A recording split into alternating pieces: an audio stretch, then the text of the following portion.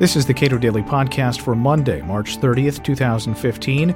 I'm Caleb Brown. To bring accountability to the Federal Reserve, economist Scott Sumner proposes targeting nominal GDP over targeting interest rates. Sumner is the chair of monetary policy at the Mercatus Center. He blogs at Money Illusion. We spoke today. If you could briefly describe what you call market monetarism. Okay, market monetarism has several tenets. One is that we look at nominal GDP, which is the total dollar spending in the economy on all goods and services, as the key monetary variable to monitor and also to target. So we don't look, say, at low interest rates as being an easy money policy. We look at monetary policy in terms of its outcome. What kind of nominal GDP growth is being produced? And we would argue that monetary policy is most stable when nominal GDP is growing at a slow but steady rate. That's essentially the best policy target for the Federal Reserve. Now that has a certain attraction to it, because if you have very low interest rates and yet people are sitting on piles of cash anyway, there's something fundamentally wrong with the system. And it's also easier to see the problem with interest rates on the high end. Some of your viewers may recall in the 1970s we had very high inflation and also high nominal interest rates. Those tend to go hand in hand. So what happens is people get confused because they think of high interest rates as tight money and low interest rates as easy money. But since interest rates follow inflation, quite often it's just the opposite. A highly expansionary monetary policy creates a lot of inflation, and in the long run that raises interest rates. So we just don't think it's a reliable indicator of policy. So you propose, well, first of all, you effectively blame the Federal Reserve for the crash that we had in 08 through 09. And your solution to that problem, or the last problem I should say, is targeting nominal GDP instead of targeting a specific interest rate. Exactly.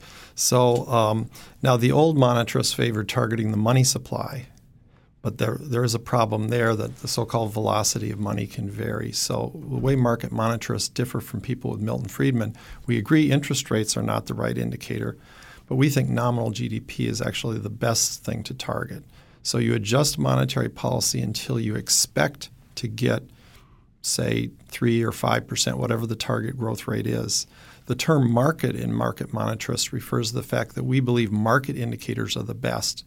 So we would actually, in an ideal setup, prefer the market determine interest rates in the money supply at a level that the market expects to produce on-target growth in nominal GDP.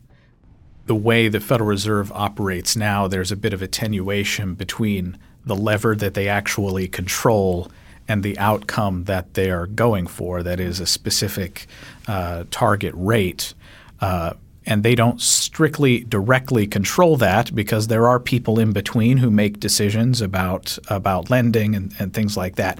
You would argue that there is less attenuation between the lever that the Fed controls and would continue to control and this nominal GDP target? Well, one way of dealing with that we've discussed is to create a nominal GDP futures market. And the idea there is we would get market forecasts of nominal GDP. So you're right, there is a long lag between moving that policy lever and actually seeing nominal GDP change in the economy.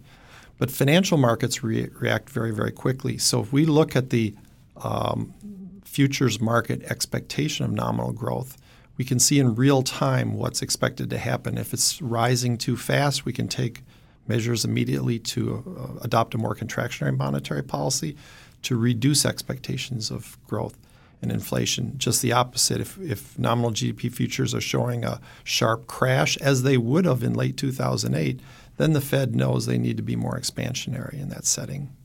So it gives the Fed a real-time indicator of whether policy is too loose or too tight.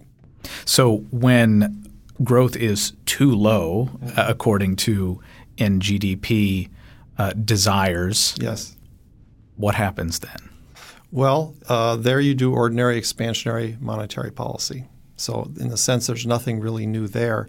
What's new is what we're trying to target and control. So you could do open market purchases of government securities. In my own view, the government should stick to something fairly basic like the purchase of treasury bonds, because I don't like the idea of the Fed trying to sort of allocate resources in the economy by investing in other assets. It would be best to have a neutral monetary policy to the greatest extent possible. But yeah, that's how it would work. You would buy or sell government securities to keep growth expectations on target. So the bigger problem from my perspective is when things are going very well and the economy is above the target, what makes NGDP targeting different with respect to the Fed's need to Good question. pull the brake? So if we contrast it with inflation targeting, for instance, nominal GDP targeting does better, I would argue, during both sides of the cycle. When we're in a boom, typically, even if inflation is on target, nominal GDP growth would be above target. It would be too high. So if we'd had nominal GDP targeting during the tech boom of 2000 or the housing boom of 2005 and 6, monetary policy would have been contractionary. Here's one way to think about it. The growth rate in nominal GDP is inflation plus real growth.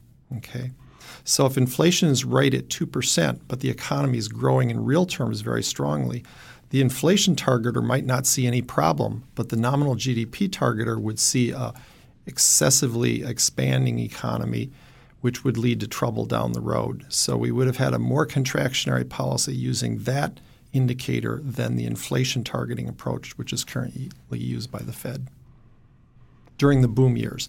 Just the opposite during recessions. We would have been more expansionary than the Fed in 2008 and 9. Scott Sumner is chair of monetary policy at the Mercatus Center and blogs at Money Illusion. You can learn more about monetary alternatives at our website, cato.org.